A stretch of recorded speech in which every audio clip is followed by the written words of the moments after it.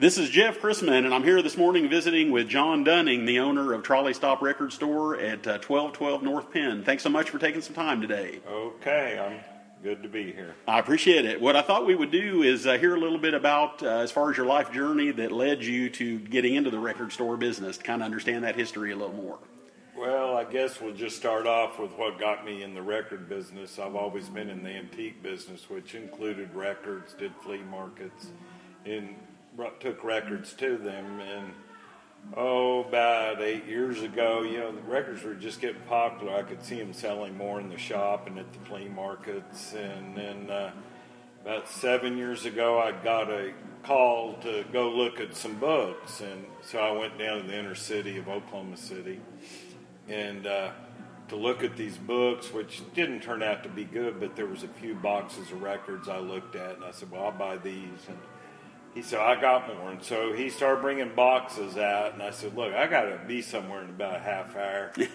So maybe I can come back tomorrow. He said, well, before you go, let me take you out back. And we went into this old house in the back of this house, and it was so full of records you couldn't even walk in. And then he had ended up, there were like 5 houses full of records plus outbuildings. So this was the next I discovered all the records. So we made a deal, and I spent 30 days there from morning to dark moving records out.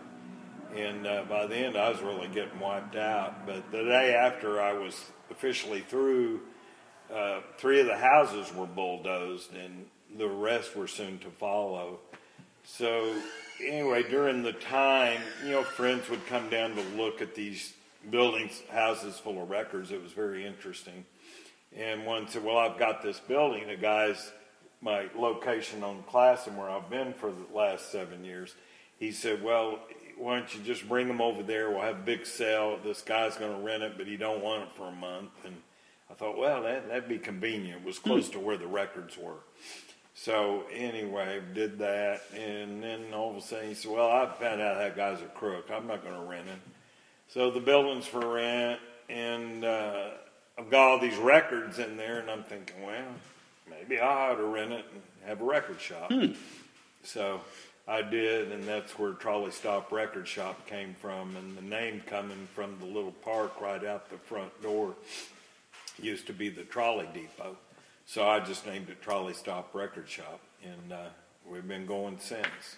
So anyway, I guess about last March, I was getting ready to do our annual record store day party, which included bands and food, and it was, it always takes me weeks to get ready for it because the shop is so full that that's always my cleanup time.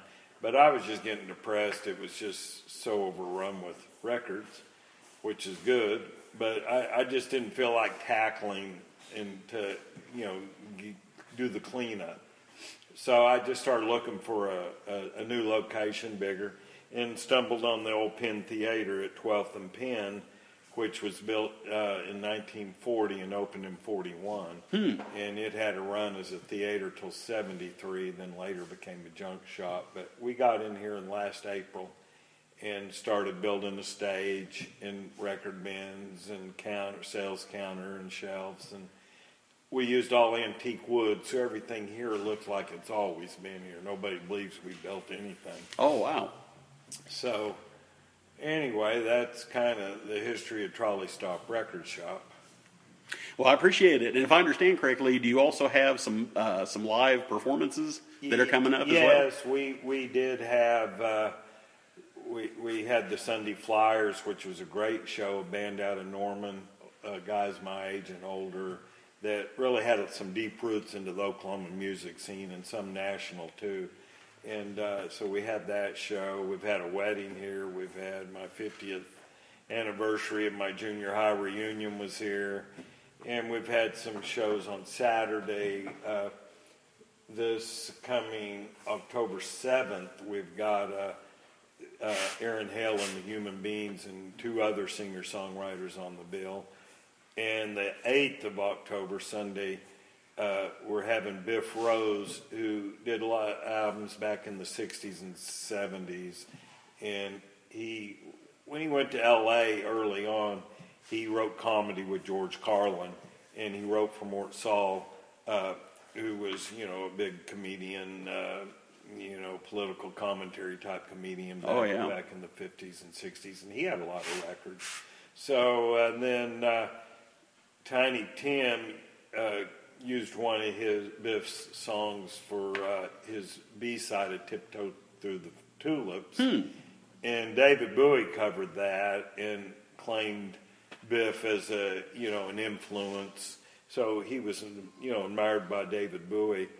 And anyway, he's just turned 80. He's doing like 3 or 4 shows across the country, and his fan is kind of a cult base. And so someone from Oklahoma City said, well, you're driving to California, stop in Oklahoma City and try to play at Trolley Stop Record Shop. So him and a young guy in his 30s returned playing together, and they called, and we set up a show for the 7th, and people are actually interested. I knew of him from the records I've had that I found of his, but I had a lady call from Midland, Texas yesterday, and her friend are flying up to see the show. Oh, wow. So it's kind of cool. I think it's going to be a fun show. I think it'll be interesting.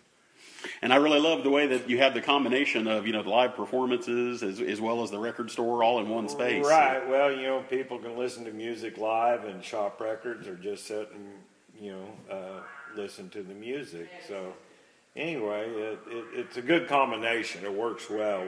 We have the Shelter people coming up in October, Ronnie J. and the Hawks.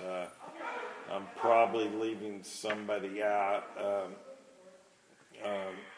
I think Mike Wasson, he'll be here in November.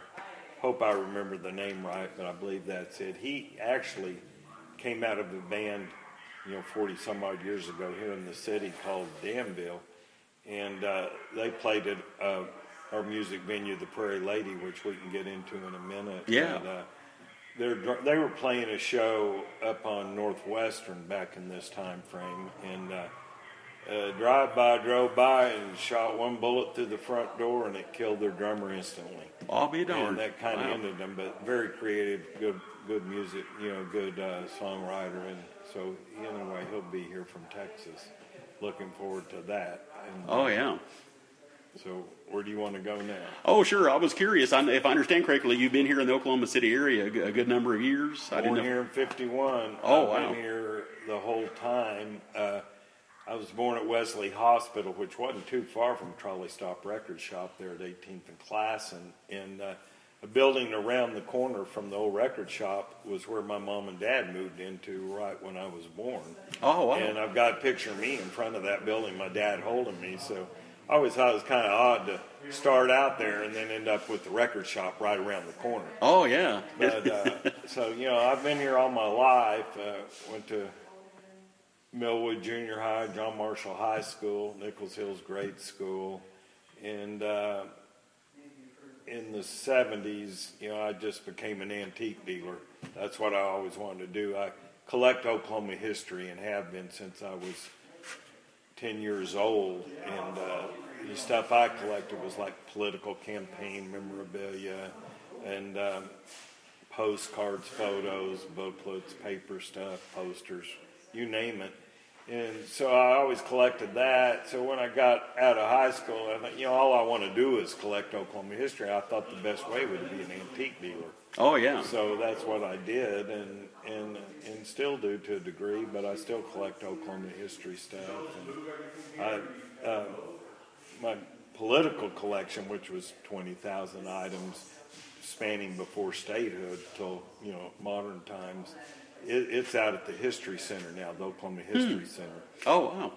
And right now the Oklahoma City Library is acquiring my Oklahoma City collection, which probably compromises about 15,000, 20,000 items in itself. And so, that's kind of how I got going. But then my music career, I guess, started in, with the Beatles, 63. I always listened to the radio with my parents, but, 63 came. We had Ed Sullivan and the Beatles, and, it just went from there. And in 64, December, my mom took me or dropped me off. She didn't go, but I went and saw the Dave Clark Five direct from England on the stage of the Municipal Auditorium, which is now the Civic Center. And that just kind of hooked me on concerts and music and got me going. And then in '66, a big thing that happened to me, I was going to Quincy, Illinois with my grandfather for a reunion. And he let a friend of mine from school go with me. And we were, I believe, in 8th grade, possibly 9th, but one of those two. And so we had this like 14-hour layover in St. Louis. And, you know, well, you don't want to sit in a station, you know, bus. Let's see, we were in a train station then. So, you know, we didn't want to just sit there. So I looked in the paper and we found Peter Noon, Herman's Hermits, and the Blues Magoos with the Who. And so he said, okay, here's money, get a cab, go. And we went, and not a big Herman's Hermits fan, but Blues Magoos were great. And the Who just blew me and my friend away. And we were instant fans and not so much Herman's fans anymore. So this was in the fall or winter. And then in the spring, the Who came to Wedgwood Amusement Park here in town, and we got to see them there. It was a pretty famous performance up on the roof of the bathhouse of the swimming pool, you know, but facing into the park. And maybe right before that a little bit, Herman's Hermits was there, and they were on the roof too. But we saw a lot of great shows at Wedgwood. The Yardbirds, Ronnie and the Daytonas, West Coast Pop Art Experimental Company, which were a real psychedelic band. And there was others too, but those are on the top of my head. And so, you know, I just was into concerts and went to concerts anytime I could. Yeah, and it seems like from people that I've talked to that kind of music, you know, once the you know, what they call the British invasion, once that started, that was really kind of a revel. I've heard several people say the first time they heard the Beatles, you know, as compared to the music it came before that, was just a real sea change. It was a game changer. It really was. It was, you know, everybody credits their influence. They were the ones, but there was a host of others contributed too from England. And Dave Clark Five was one, you know, Spencer Davis Group, the Kinks, the Rolling Stones. It just goes on and on.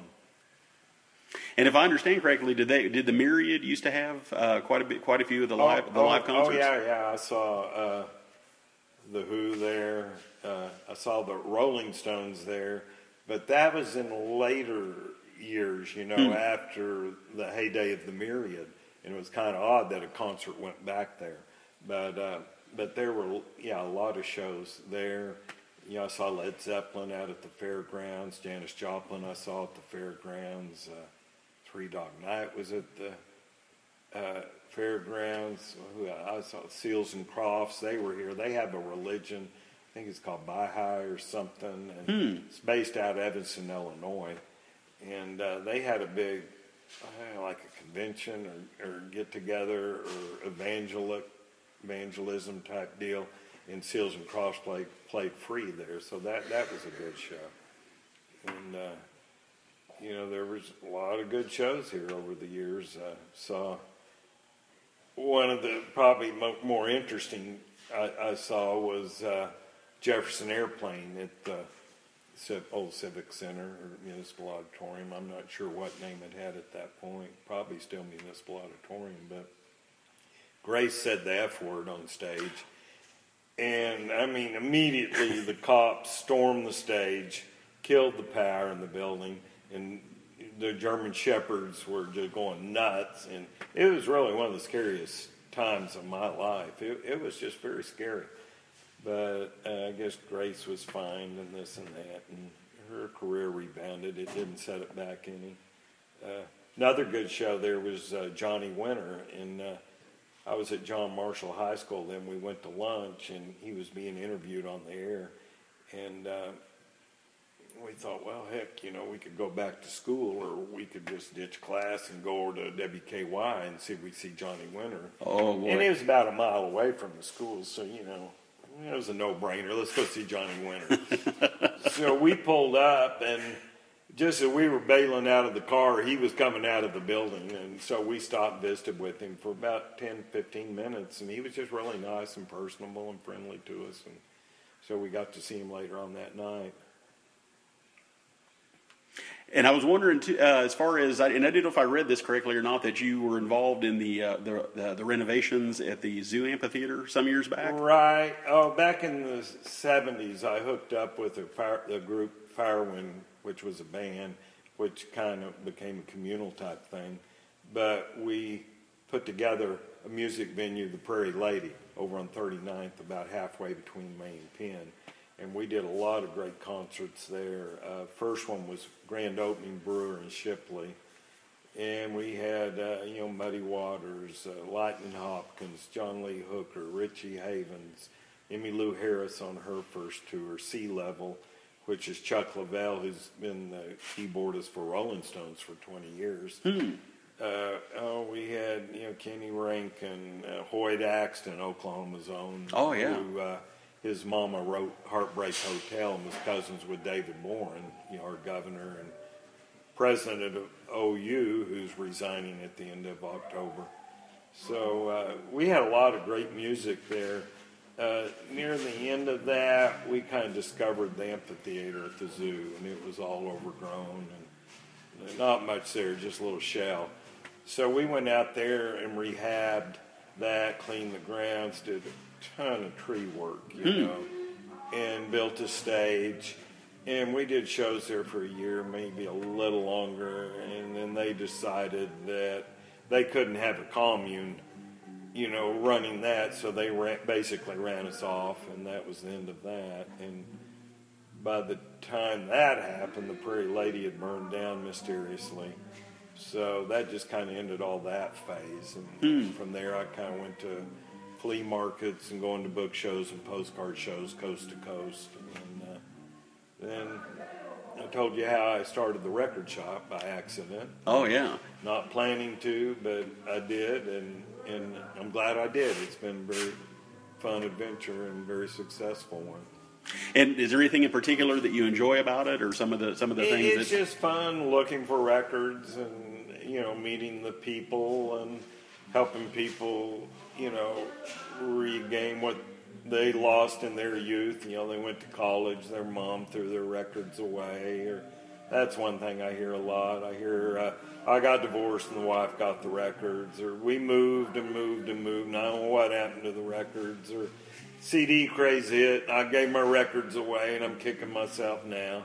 So it's kind of fun, helping people retain what they had of their youth, and these people they see and find records. It's kind of like meeting old friends, it's kind of like seeing old friends again. So it's just a lot of fun. Just record people are fun people, and so it's a lot of fun.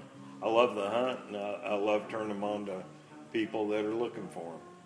And that's one thing I was going to ask, as far as if people have a specific record or records that they're looking for. If I understand, is that something that you can help people with, as far as being able to find that? I do a lot. If I don't have it, we a lot of times find it on the internet. Some are so rare you don't even find them that way.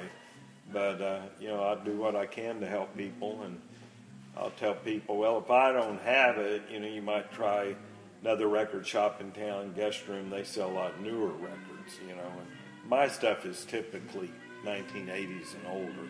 Oh, so gotcha. If they're wanting something from the 90s, well, call Guest Room if they don't have it. And a lot of the newer stuff that's released now at Barnes & Noble carries too. So I tell them, if those two places don't have it, you're going to have to look on eBay or Amazon, And so, I try to, if I don't have it, I still try to hook them up or take their name, thinking if I think I got a good shot of finding it in the near future, and I'll take their number and a lot of times call them, tell them I got it.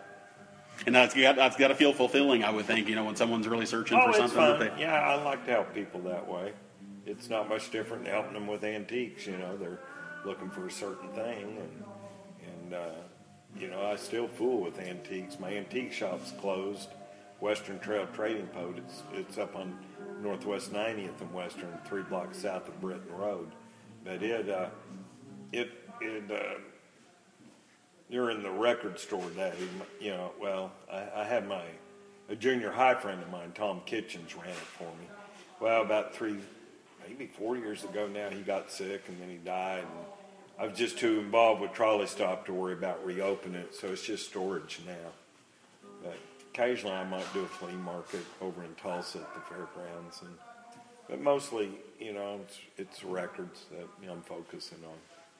And I was curious too, as far as with a lot of the concerts that you saw. I didn't know in terms of your collection, as far as your antique collection or some of your memorabilia. I wasn't sure if there was if you have anything that people could see in terms from your concert experiences. A lot of I saved all my tickets and concert posters, growing up. I've got hanging up in the lobby my poster for Dave Clark 5 in '64, the first show I went to. I've got my Janis Joplin poster when she was at the fairgrounds in Oklahoma City is hanging here. And my ticket and poster for Jimi Hendrix at the Norman Fieldhouse, which turned out to be a pretty famous concert, legendary. And back when I went to that show, there was a long-haired guy sitting out in the audience, probably 30, 40 feet from stage, and he had a stack of recording equipment, and he recorded the concert.